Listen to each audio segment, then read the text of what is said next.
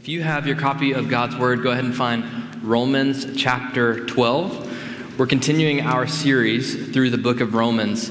Now, as many of you know, our theme for this year has been M3, make, mature, and multiply. And each time you think about M3 and what we mean by that, I pray that three names come to mind, at least three names come to mind, that there is someone in which you're praying that God would make them a disciple. You're praying for them that the Lord would reveal their need for a Savior. Maybe you're having intentional conversations with them. Maybe you're inviting them over for dinner, praying that God would save them. At the same time, I pray that there's someone that is helping you mature as a believer. So yes, we are called to make disciples. We're also called to mature as disciples. And so that can be your missional community group leader. That can be a friend that you meet with on a weekly or biweekly basis just to check in and ask accountability questions or to dig into a good book. And then finally, there should be someone in your life that you're pouring into, that you are multiplying yourself as a disciple maker so that you can say, hey, this is something that God has taught me, and I want to be a good steward of what God has entrusted me, and so I'm going to pass this along, and I want to make a personal investment with you as well. We have various ways to do that in an organized way at the Oak Church, and we have various ways that this is happening in an organic way all throughout the life of our church. And so as you think through M3, we're coming into what is the end of the year now. It's hard to believe that we're already in September. And at the same time, I want to challenge you as a church family, invite you as a church family to finish strong as we think through this theme for the year, to make, mature, and multiply disciples. And a big part of what we're talking about today is what it looks like to mature as a disciple in discovering how you serve those in the church, how you serve your fellow brothers and sisters in Christ, how God could use you to multiply disciples through your unique contribution and through a God-given desire through gifts that He has entrusted to you to serve other people. So before we look at Romans 12, I just want to take a moment to pray for us. Thank God for this time that we have together. Lord, you are good. Jesus, you are seated on your throne, and we come before you now asking that you would speak through your word. Jesus, as we know, Hebrews 12, 1 and 2 says you are the author and perfecter of our faith. And we are so glad that you see to completion what you have begun in us. You are the perfecter of faith, and we recognize how imperfect our faith often is. We recognize how dependent and needy we are. But Lord, may we rejoice in the fact that you in your sovereign plan have not just saved us from something, from our sin, but you've saved us for something, for your service, that you would get glory through imperfect people like us who serve in your name. And so, God, would you use this passage of Scripture to challenge us, maybe to move us out of a comfort zone? Lord, to encourage us, to comfort us, when perhaps we feel like our lives lack purpose. Lord, would we see that because the Holy Spirit is at work within us, there is a great purpose that we can give our lives to as we submit our bodies to you as a living sacrifice, as you renew our mind, as we seek to both discover and to do your will for your glory. We pray all of this in Christ's name. Amen. Now, if you have ever seen the Cincinnati flag, then you're probably familiar with the crest that is right in the center of that flag. And you'll notice that there is a Latin phrase right in the center that reads Juncta Juvent.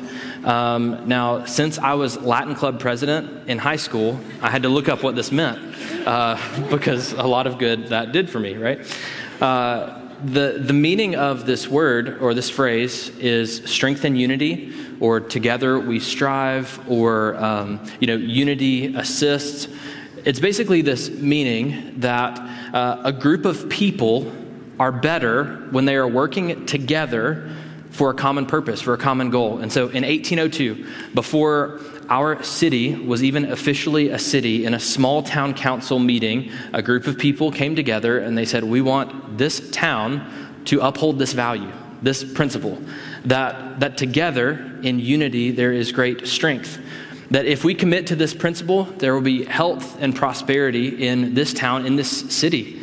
That a people would flourish if they realize that they're not just independent people that make up a town or a city, but they are an interdependent people that are making up this town or this city.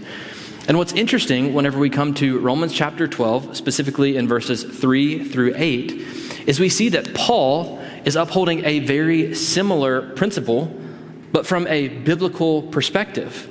Now, what is Paul's aim in Romans chapter 12? Well, he's not seeking to establish a new city. He isn't walking into this church in Rome with the goal of holding a town council meeting. No, he's seeking to establish a Christ-centered gospel community that is called the local church. And in verses 3 through 8 in Romans chapter 12, what he is going to say is that each Christian has been given a unique gift. Because of the way that God has wired you, because of the skills that he's given you, the passions that you have, the desires that you have, your unique perspective, your point of view, and because of the Holy Spirit working in you, you have a unique contribution to the body of Christ. That we are members of the same body of Christ, working for a common goal, which is the glory of God. And so if I was to summarize verses 3 through 8, I would say it something like this: that you have been given spiritual gifts to serve the church for the glory of God and the good of one another. That you have been given spiritual gifts to serve the church and for the glory of God and the good of one another. Now, as I said last week, Paul has begun a new line of thought in chapter 12. There's a shift that takes place at the beginning of Romans chapter 12. Because as we saw last week, in chapters 1 through 11, he is describing the mercies of God.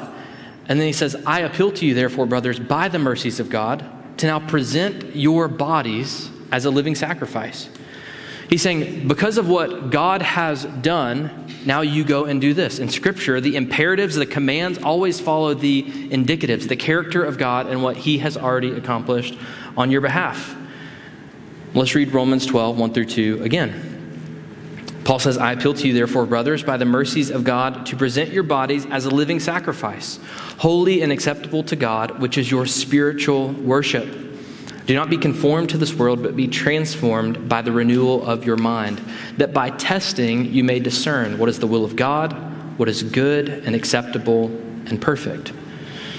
Now, as Paul continues writing the letter to the church in Rome, he's going to take the guesswork out of discovering what the will of God is. He gives broad descriptors at the very end. He says it's what is good, it's what is acceptable, and it's what is perfect. And so you can kind of run your whole life through that grid and think, okay, is this the will of God? Is this good? Is this acceptable to him? Is this perfect? Is this a holy thing to do?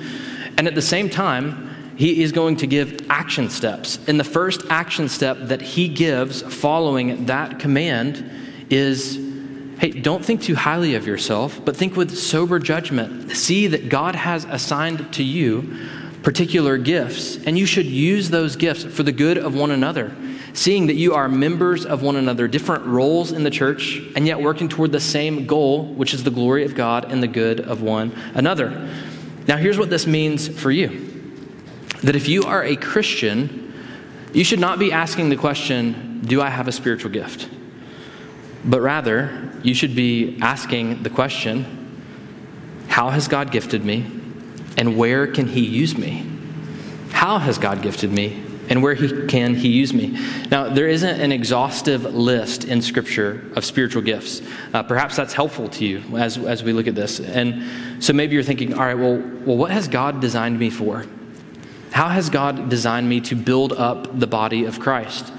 And at the risk of being too simplistic, I would put it like this, that you will often find where God has wired you to serve in the body of Christ whenever you look at where opportunity and ability overlap. Right? So where is there an opportunity to serve? And how has God given me an ability to meet that need? And so whenever you look at where opportunity and ability overlap, you will often see where God has intended you to serve. So we need team leaders, we need missional community leaders. Do you want to lead? We have various areas to serve in the life of our church. Do you have time? Do you have a desire to see other people grow by the generosity of giving your time, your talents, your treasures? Think about the band. Can you keep a beat? Look at all the creative team has produced for our church to put Scripture in the hands of our church members. And I also want you to see that the gifting that God has given you isn't just limited to volunteer positions or roles in the church that have specific titles, right? This can simply be a recognition that, that person's sitting alone. I don't want to get to know them. Or thinking, if someone comes in new, how do they get connected? Well, I'll just get their number and I'll invite them over for dinner. I'll grab coffee with them. There are a myriad of ways that we serve, not just in this room on a Sunday morning, but all throughout the week. Whenever we look at Romans 12, it's my desire to give you 3 observations in this passage that will help you discover your spiritual gifts, apply them, and for us to ultimately see our goal in serving one another as the glory of God. So with that being said, let's read verses 3 through 8. Paul says, "For by the grace given to me, I say to everyone among you not to think of himself more highly than he ought to think, but to think with sober judgment, each according to the measure of faith that God has assigned. For as in one body we have many members, and the members do not all have the same function, so we, though many, are one body in Christ, and individually members of one another. Having gifts that differ according to the grace given to us, let us use them. If prophecy, in proportion to our faith. If service, in our serving. The one who teaches, in his teaching. The one who exhorts, in his exhortation. The one who contributes, in generosity. The one who leads, with zeal. The one who does acts of mercy, with cheerfulness." The first observation that we will see from this passage is that your gift is for God's glory, not your own. That the spiritual gift that God has given you is specifically designed to bring God glory and not to make much of you. Whenever Paul begins verse 3, he's speaking by the grace that is given to him. Now, there he is speaking from his apostleship. Whenever Paul says, the grace given to him, he uses this phrase sometimes in relation to the office that he has as an apostle. And so here, he is not giving us organizational advice. He is giving us God's blueprint for how the church is designed to operate. This is the only faithful option for the church. Now, if anyone could think highly of themselves, would it not be Paul? And yet Paul, as this apostle who's going to write much of the New Testament, who has seen great fruit in his ministry, is going to say, don't think of yourself more highly than you ought to think. In 2 Corinthians 12, Paul writes that it is through his weakness that Christ has displayed his power, not thinking much of himself, but much of the giver of spiritual gifts. If you're doing the Oaks Bible through a year reading plan, then you read in 1 Corinthians 15, Paul's own account of his conversion, where he says, last of all, as to one untimely born, he's talking about his conversion, Christ appeared also to me. For I am the least of the apostles, unworthy to be called an apostle because I persecuted the church of God. But by the grace of God, I am what I am. And his grace toward me was not in vain. That's the testimony of each and every one of us. By the grace of God, I am what I am. And I aim to not receive this grace of God in vain, but to receive the gift of salvation. And then to use the spiritual gifts that the Holy Spirit has entrusted to me for the service of Almighty God. Paul gives 2 commands here. You can see them in your text. He says, to everyone among you, not to think of himself more highly than he ought to think. So he's saying, don't think of yourself too highly. But then he says, but to think with sober judgment. Now, I think these two commands are especially important whenever we talk about any area of life, right? We shouldn't be prideful. We shouldn't think of ourselves to be better than we actually are. We're not superior to anybody else. We shouldn't compare ourselves to one another and think like, oh man, I really have it all together. And at the same time, we should think with sober judgment, right? We also just shouldn't think, well, I'm completely worthless and useless, because that is to ignore that we've been redeemed by the blood of Christ and that we're made in the image of God. But I think it's especially important whenever we come to spiritual gifts. Because what Paul is saying here is there will be a tendency to be proud and arrogant because of the gifts that you have, or there's a tendency to think little of yourself, to discredit what God is doing in you, because maybe you compare your spiritual gifts to somebody else and you're like, man, I really wish I was doing that. I really wish God, had gifted me the ability to do that, and I'm not. We have either accidentally or sinfully, we have a tendency to attribute a value to certain spiritual gifts over others in which God does not.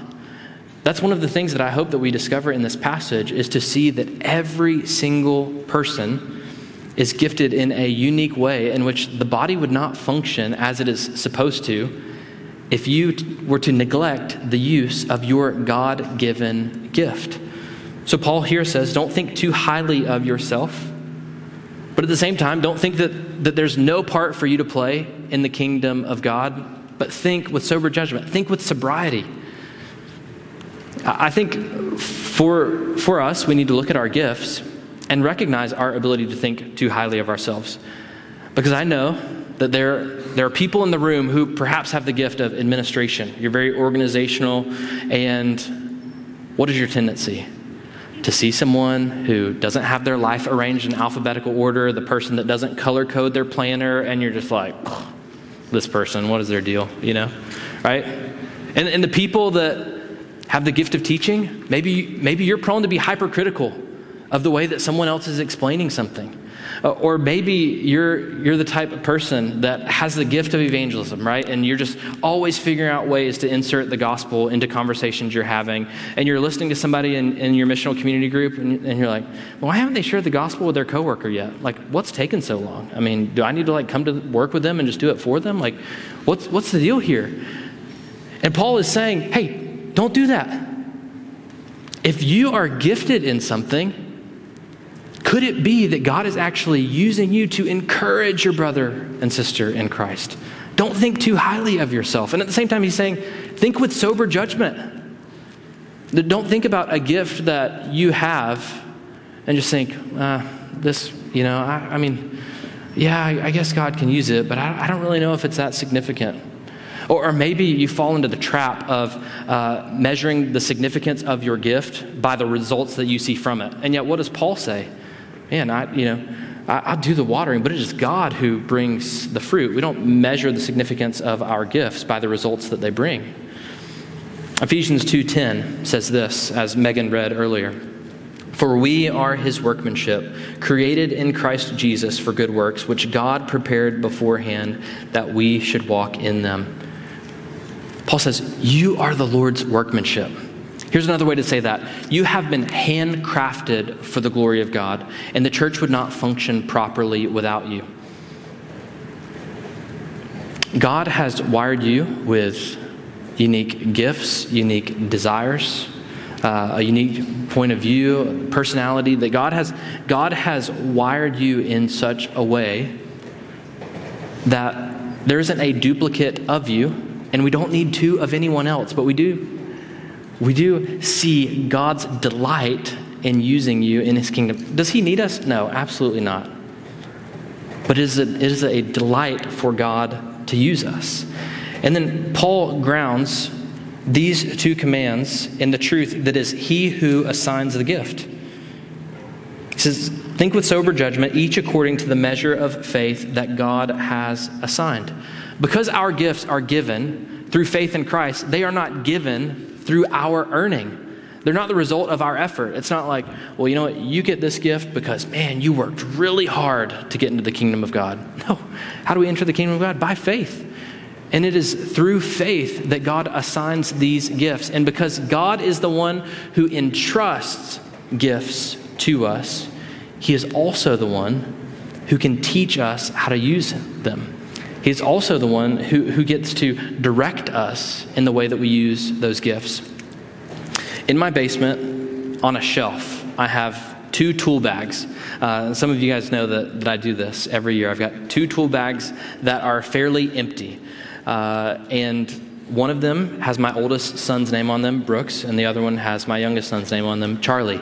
And each year for Christmas, what I do is I go to Home Depot or Lowe's, and I will buy them each one tool, and I will put it in their bag. All right, so right now in Brooks's tool bag is like a screwdriver and a crescent wrench, like all things that couldn't cause too much damage, right? There's not like a Sawzall in there or anything like that. Okay, but here's what I'll do. Anytime I'm hanging a picture frame, or we're building IKEA furniture, or I'm fixing the vacuum cleaner because something got sucked up in there that shouldn't have been, and I'll tell them, hey, go grab your tool bags, and they'll get on the floor right next to me, and we'll start working on it. And they're like using their screwdriver, and however, and I'm telling them how each of these things work. As their father, I've entrusted them with gifts. And whenever there is a problem, when there is an opportunity, when there's a way to serve mom by fixing something that is broken in our house, we grab our tool bags, we go together, and we get to work. Now, at the same time, God has entrusted you, your Father has entrusted you with gifts. And he is saying, hey, now let's use them. Use them to serve others, not for your glory, but God is giving you gifts for his glory. One more thing before we move on from this point is I want you to see that anytime the Holy Spirit is working in someone to bring about the use of a spiritual gift, it should always point to the giver of the gifts and not the one that has received the gift. Now, why do I say that? Well, John 16, Jesus is teaching about the sending of the Holy Spirit. He says to his disciples, when the Spirit of truth comes, he will guide you into all the truth, for he will not speak on his own authority, but whatever he hears, he will speak, and he will declare to you the things that are to come. Now, here's the key phrase. He will glorify me, for he will take what is mine and declare it to you. All that the Father has is mine. Therefore, I said that he will take what is mine and declare it to you. Now, here's the caution. Whenever you see someone using a spiritual gift, and it seems as if they are using that spiritual gift in a way that is to magnify self and not to make much of God, then that should make you cautious to follow that person. I think this also causes each of us to look at the ways that God has gifted us. I mean, whenever you're using your gifts in the church, sure, you're going to receive compliments and there might be fruit from your ministry. And at the same time, what does Jesus say about the Holy Spirit? That whenever he's at work, he's going to glorify Christ. And so we reflect Christ and we deflect the glory that anyone might give to us to Christ. And we say, no, it's all him. Like, I don't even know where I would be if it was not for Christ. And yet he is being magnified through whatever he has entrusted to me. Because I do think that we all have a tendency in some form or fashion to allow our gift to become our identity. But whenever your gift becomes your identity, you've committed the sin of idolatry. Right? So whenever you begin, I wrestle with this, especially as a part of my vocation, right? Like, God has entrusted me with the gift of teaching, and at the same time, if I find myself having highs or lows based upon what someone says to me at the back of the room because what they thought about my sermon, then my gift has now become my identity. And when your gift becomes your identity, you commit the sin of idolatry. And yet, what should we do? Am I being faithful to the Lord? Regardless of the results, regardless of what other people say, regardless of other people's approval, because I'm ultimately seeking to worship him by discovering and doing the will of God? Right? That is worship of the giver of the gifts and not worshiping the gift itself. We don't think highly of ourselves, but there is one that we do think highly of, and that is the Lord, which leads us to our second observation. You have been given a unique role that is a part of the church's common goal. You have been given a unique role, but we are members of one another, as Paul says here in verse 5. We each have different gifts, and yet in that diversity, there is great unity. We have a singular goal. Look again at verse 4. For as in one body we have many members, and the members do not all have the same function, so we, though many, are one in body in Christ, and individually members one of another. Let's stop right there. You've been given a unique role that is a part of the church's common goal, which is to bring glory to God. And yet he talks about us here being members of one another. Whenever you hear the word membership, what do you often think of? You often think of a contractual agreement between two parties in which one person pays a fee and then the other party then extends benefits. So if you have an annual zoo membership, then you pay a fee at one point in the year, and then for the year you get access to, entering the zoo anytime you want. If you get the gold pass or whatever, you get to get on the train. It's great. All right. Let's say you have a gym membership. If you pay that monthly gym membership, you have access to amenities that someone who is not a member of that gym cannot have. Well, here's what's problematic. Sometimes, especially in a church like ours, where we talk about church membership a lot, right? Like, I don't think I've ever been a part of a church like the Oaks that talks about church membership as much as we talk about church membership. But here is where that can be problematic.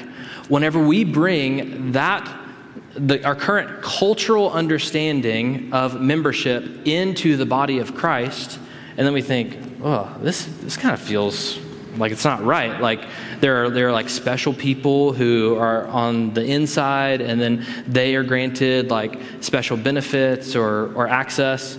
And so we have a decision to make as elders, right? Well, do we just say, well, the worldly understanding of this word membership has been so distorted by our modern understanding of it that we should just pitch it out? Or do we say, no, this is such a biblical word that even though we might have to do some extra explanation, and even though there could be some confusion on the front end, it is worth keeping and teaching the robust meaning behind the biblical way that we think of church membership. And so, as you can tell, we've opted for the latter. Because what we find in this passage is that when the word member is used, it's not talking about a bunch of people that pay a fee and then they're, like members of a special club, granted special access. No, it is all about being members of a body. That there can be people who are individual components of a collective whole. C.S. Lewis says it like this: Christianity thinks of human individuals not as mere members of a group or items in a list, but as organs in a body, different from one another, and each contributing what no other could. Members of a body. That's the way that God has designed the Christian to think about themselves, right? So in the same way that the legs are able to move the body out of harm's way, or the way that the hand is able to bring food to the mouth that nourishes the entire body, the way that the ears are able to receive information that produces action throughout the rest of the body. For any part of the body to be ignored is for the whole body to suffer. And at the same time, as members of one another, we work to a common goal, unity, and yet there's great diversity. Look at verse 4. Paul says, as in one body, that is the body of Christ, we have many members, and the members do not all have the same function. He's saying each person has a different function. Each person is designed as a part of God's divine blueprint to function in a different way. But then he goes on to say, so we, though many, are one body in Christ and individually members one of another. Perhaps you're expecting him to say, and members of it. But what does he say? Members one of another. By saying this, he is in essence saying, your spiritual gifts have been entrusted to you, but they don't just belong to you. They belong to us. There is a divine obligation and responsibility to steward your gifts well for the good of every person in this room, for the good of the Christian brothers and sisters that are around you, so that God is glorified and so that his body is nourished and built up. I want to tell you a story that perhaps provides some further explanation here. Just before our youngest son, Charlie, was born in 2020, me and Brett went to Perfect North to go snowboarding. And what you should know about me is that I like snowboarding, but I'm not a snowboarder, right? So do you get that distinction? We talked about it at an entire staff lunch today, like the difference between like being a thing or just like doing a thing. Well, I am someone who likes snowboarding, but I'm not a snowboarder. And one of the ways that I sought to prove that accidentally in 2020 is going down, like the last hill of the day, and Brett talked me into a steeper hill than what I really felt comfortable with, and I just ate it. Like really hard, caught an edge and landed right on my left shoulder, to the point that I went and saw a doctor, and he was like, you didn't like tear anything, but things aren't looking good, so just put it in a sling for, 4 weeks. Well, we were like a week away from Charlie's due date. And so I'm like, well, that's not great. And so, Abby's in full nesting mode. I'm like one-handed doing everything, trying to like move the dresser and, build the changing table, or, like you're doing all of this stuff. And here's what that situation taught me about the human body and how it applies to the body of Christ. That for a period of time, when there is a member of the body that is hurting, the other members of the body can compensate, can come alongside and help that member of the body heal.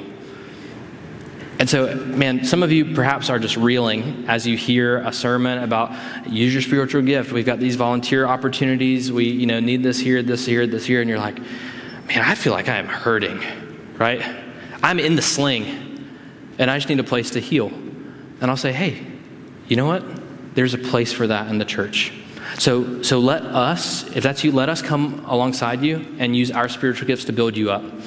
And whenever you feel like it's the right time, as you pray through it and you're like, you know what, I do think I can press in here. And I think that God's gifted me here, and I don't want to neglect using that, and so I think I'm ready. Man, we invite that. No, there's a place for that here. And at the same time, here's something else that I learned from my minor injury. If I would have taken those 4 weeks and said, this is kind of nice, like my left arm, I just, it's kind of nice to just keep it in a sling and it's warm and comfortable over there. What would have happened? Well, my left arm would have begun to atrophy. And it would have gotten, the muscles would have began to deteriorate. It wouldn't have been healthy. And at the same time, man, my shoulder on the right side and the right side of my body, it would have started to suffer because it's bearing weight that it in itself was not intended to bear. And at the same time, I want you to know, if you're here and your conception of church is more about like, hey, what can I get from this gathering? This is more of like something that I consume and not a place that I contribute. In the nicest way possible, I want to say, you're going to experience spiritual atrophy because you're not exercising the gifts that God has entrusted to you. And the other brothers and sisters that are around you in Christ, and we'll suffer because we don't get to experience the use of your gift. And perhaps we find ourselves trying to do things that, in all honesty, we might not be the best at. And so this is an invitation for everyone to use your gifts for the glory of God, because God has each given us unique ways in which we are wired to serve him as an act of worship. Which brings us to our third observation, that you must discover and develop the gift that God has given you for the good of others. You must discover and develop the gift that God has given you for the good of others. Look at verses 6 through 8 with me. Paul says, having gifts that differ according to the grace given to us, let us use them. If prophecy, in proportion to our faith. If service, in our serving. The one who teaches, in his teaching. The one who exhorts, in his exhortation. The one who contributes, in generosity. The one who leads with zeal. The one who does acts of mercy with cheerfulness. So you must discover and develop the gifts that God has given you for the good of others. Now, Paul here is just given a list of spiritual gifts. This is an exhaustive list. You won't find an exhaustive list of all the spiritual gifts in Scripture. But typically, we see this perhaps most apparent in 1 Peter 4. Spiritual gifts fall into two categories, speaking gifts and serving gifts. Now, this doesn't mean that the speakers don't serve, and it doesn't mean that the servers don't speak. But typically, the spiritual gifts can fall into one of these two categories. Now, perhaps, and this should be fun, whenever we think through spiritual gifts, it's helpful for us to talk about which gifts are active today. There are 2 points of view here. There are the continuationists and the cessationists. So the continuationists would say, I believe that every spiritual gift, even the sign gifts, speaking in tongues, prophetic words, that those are all completely active in the church today.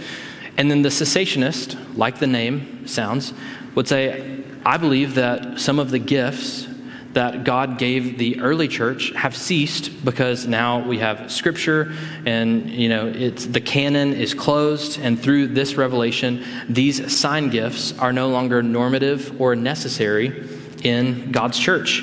Now, I'll be the first to tell you that our church members have different views whenever it comes to this topic. This is not a first-tier issue at the Oaks. So whenever we talk about the bodily resurrection of Christ, that's first tier.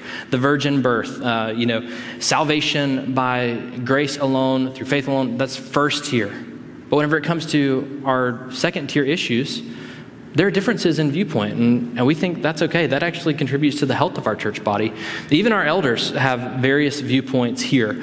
And so I'll show my cards a little bit. I am a cautious, very cautious, continuationist. And here's why I would say that.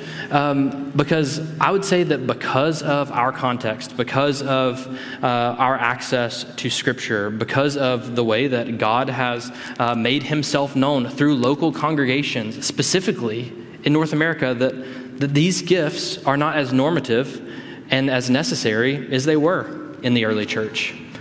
And at the same time, I hear really good arguments on the other side, and I would say, I think this is biblical, right? So I can see both viewpoints. It's not a hill that I would die on. And both groups, sometimes a straw man is invented to where somebody would say, oh, well, are you saying that God can't do what he was once able to do? Or are you saying that Scripture isn't sufficient and now we still need, these things that perhaps are more sign gifts? No, nobody's actually saying that. So let's not just, create arguments that nobody's saying to create division in the church. Now some of you are thinking, I am nervous, and others are thinking, finally, right? Yeah, which even if you just want to raise your hands in worship or say amen when I'm preaching, if you're, go ahead and just test the waters there, and then we'll see where we go from here. There we go.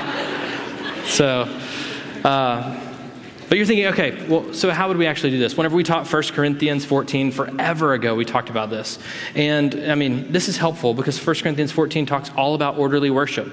Paul's saying if there's something that is chaotic, that would be offensive to an unbeliever who's not familiar with, what takes place in a church, and they come in and people are speaking in languages they don't understand, and there's just chaos, he's like, that's not going to be helpful for anybody. All right, so how would we do this at the Oaks? Well, let's say that someone says, I have the gift of prophecy. I have a prophetic word, and God gave it to me. And I would say, okay, well, our elders, the 6 guys who are, entrusted with the shepherding of this flock, who will one day stand before Christ in accordance to 1 Peter 5, are responsible for protecting our flock and guarding our flock. So if you'd say, you know what, God spoke to me and he wants me to say something, I would say, hey, before you grab a mic, you need to talk to one of our pastors. And let's weigh the word that you have to say. And if it's something biblical, then I have no problem with Jimmy coming up on stage during the welcome and say, hey, you know what? We feel like this is something that God wants to say to our congregation, and this is a passage that I want to read over you. I think that's great. If someone says, hey, I have the gift of tongues, we'll come to a pastor, right? That's our authority in the church. And we'd say, does anybody have the gift of interpretation? That's how we see it in 1 Corinthians 14. It's controlled. You're able to control your tongue. That's a gift that's given. It's very obvious in Scripture. We say, does anybody have the gift of interpretation? If you do, great. We'd do it just like the prophetic word. And if not, we'd say, we don't feel like this is fitting at this moment to share with our congregation. Now, I think that is a biblical and balanced way to handle that I think both honors that God can operate in whatever way he pleases, and at the same time helps the person who would say, I don't want in any way to diminish the authority of Scripture, to say, no, Scripture is above all. And at the same time, we're open-handed on second-tier issues. And that's my personal conviction, but perhaps it's helpful for you to know. Maybe you're here and you're like trying to check this church out, and you're like, I don't know how this would happen. Well, I would say in 7 years, nothing like that has happened, but that is at least the way that we would handle a situation like this. And we could keep talking, right? But perhaps to tie a bow on this, it's most helpful to follow this conversation where Paul took it in 1 Corinthians 13. Because what did he say? He said, if I speak in the tongues of men and of angels, but have not love, I'm a noisy gong or a clanging cymbal. And if I have prophetic powers and understand all mysteries and all knowledge, and if I have all faith so as to remove mountains, but I don't have love, I'm nothing. If I give away all I have, right, so generous. If I deliver up my body to be burned, but have not love, I gain nothing. All right, so what is the most important part of this conversation? How are you loving other people with the gift that God has entrusted to you? I mean, Paul says in 1 Corinthians 14, I speak tongues more than any of you do, but I would rather speak 5 words that are understandable, that are going to be an encouragement to a brother or sister in Christ, than thousands of words in tongues. And I think that's a helpful way for us to think through it as well. In this passage, here's what we see. Here's the main point before we just get off in that tangent. We learn that every person has a gift and they should use them. Verse 6, according to the grace given to us, let us use them. And then each person has a tendency to neglect their gift or to misuse their gift. Because he then walks through them and just says, if prophecy in proportion to our faith, if service in our serving, the one who teaches in his teaching. Because here's what can happen. Someone can have the gift of teaching, but what do they find themselves doing? Studying, right? Because they just love to study. They love learning the different meanings of words and how this passage connects to this passage. And they just get so enthralled with that it's like, oh yeah, I'm supposed to be teaching people, but I'm just studying. Now you have to do both, right? Or the person that leads, he says, lead with zeal. Why is that so necessary? Because if you have a position of leadership, you can sinfully misuse it and begin to lead for power, lead for recognition. It says the one who does acts of mercy, do it with cheerfulness. You don't get a text from somebody and you're like, what do they need this time? No, you say, praise God that I'm the person that they would reach out to so that I can cheerfully serve them. So Christian, don't let your gifts collect dust. And perhaps at this point you're wondering, well, how do I know what my spiritual gifts are? 2 questions for you. First, what do you have a God-given desire to do? I've heard one pastor explain it like this. If you are in a room with 10 people What do you feel like the Holy Spirit is energizing you to do? Do you want to teach them something about God? Do you want to gather them together and pray for a specific ministry or missionary cause? Do you want to throw out an icebreaker question just to get them all connected to one another to kind of, begin to nurture Christian community? Do you want to say, hey, I noticed this need over here. Do you want to know their needs so that you can begin serving them? If you're in a room with 10 people, what do you feel most apt to do? That's a part of the way that God has designed you. Where do you notice opportunities or issues? Not critically, right? Not as a problem finder, but as a problem solver. You're thinking, man, what would it look like for us to reach this population or to begin this ministry or to shore up this area in the church body? And then secondly, what do other people affirm in you? What do other people ask your advice about? They're like, hey, you know what? I've noticed you're really good at this. Many of us had a co-op in high school or college, and whenever you begin a co-op, you normally have an idea of what you want to do. You're like, oh, I've always dreamed about, becoming an engineer or, being an accountant or, working with a physical therapist. And so, but then you start to do it and you're like, no, this is not like really what I'm supposed to be doing. Or sometimes you're like, man, this is it. I really enjoy doing this. Here's what I'll say. If you want to discover your gift, you have to serve. You have to prayerfully ask God, hey, help me discover my gifts, but I'm also going to jump in, right? I'm going to begin serving. I'm going to see the needs in the body of Christ, whether it's in a formal way on a Sunday or throughout the week, and you're saying, I'm going to start meeting needs, because regardless of the spiritual gifts that you have been given, we're all called to obey the command to love one another and to practice the one another's of the body of Christ.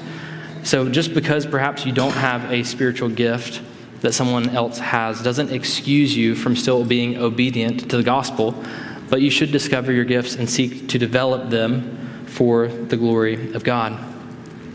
God has put us each here to be contributors and not just consumers. I think about that in many ways. I often see it play out like this in the life of our church.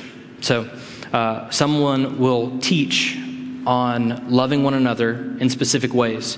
And then someone who has the gift of mercy will notice, oh, you know what, this person in our congregation just had a surgery, and I don't really know if they're going to be able to cook meals for themselves. And then someone who has the gift of administration or organization will say, let me put a meal train together, and I'll reach out to them and ask what days of the week that they're able to receive meals and what's going to be convenient for them. And then they shoot that email out, and then there are all these people with the gift of generosity and service that begin cooking meals and then taking it over to them. And then the person that has received those meals has the gift of encouragement, and so then they begin writing cards and building up the body who is involved in the process all along the way. And a watching world sees this rare picture of love that could only be found in the people of God, and God gets glory.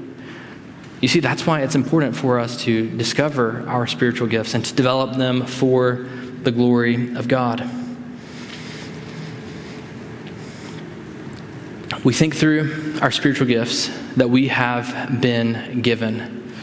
And at the same time, the gifts that we have been given are designed to point to the giver of those gifts. So we come to this passage and we say, Lord, help me to think rightly, not too highly of myself, but highly of you.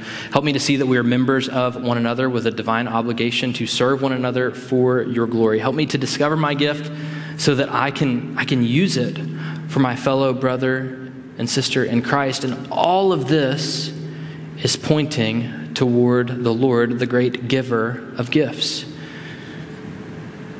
And at the risk of quoting a passage that might ring so familiar in your ears that you could miss the emphasis of it, John 3:16 defines God as a generous God who has given the greatest gift we could ever receive. Because what does it say? For God so loved the world, what did he do? That he gave his only son, that whoever believes in him should not perish, but have eternal life. God has given not just gifts enabled by the Spirit, but salvation through his own Son. He has given his own Son. We read of Christ in Philippians 2, that we should have this mind in ourselves that was Christ Jesus's. That though he was in the form of God, did not account equality with God a thing to be grasped, but he emptied himself by taking the form of a servant. Being born in the likeness of men and being found in human form, he humbled himself by becoming obedient of death, even death on a cross. Therefore, God has highly exalted him and bestowed on him the name that is above every name. What do we see? That we can receive salvation because our generous God gave his only Son, and Christ our Savior became our servant, going to the cross to take on the penalty of your sin, to absorb the wrath of God and the penalty of death in your place. That he was resurrected to new life so that he would give life to all who believe, and that he has formed a new community that has been saved from our sin and for his service. And so we worship our King, our Savior, the one who was a servant, the one who deserves all glory and praise. And for some of you, that worship begins by receiving that gift. By realizing that the main emphasis of this message for you is that Christ gave his Son, and you should receive him for the salvation from your sins and to become a child of God, to be welcomed into the family of God. For others of you, it is to realize what it means to be a family, part of the family of God, and to serve one another. Because what we realize is that Christ has come. That this passage is not about establishing a new city, but the fact that we await the day that Christ will come and bring the new heavens and the new earth. And as a church family, we have a God-given privilege to prepare one another for that day, for our good and for his glory. Let's pray.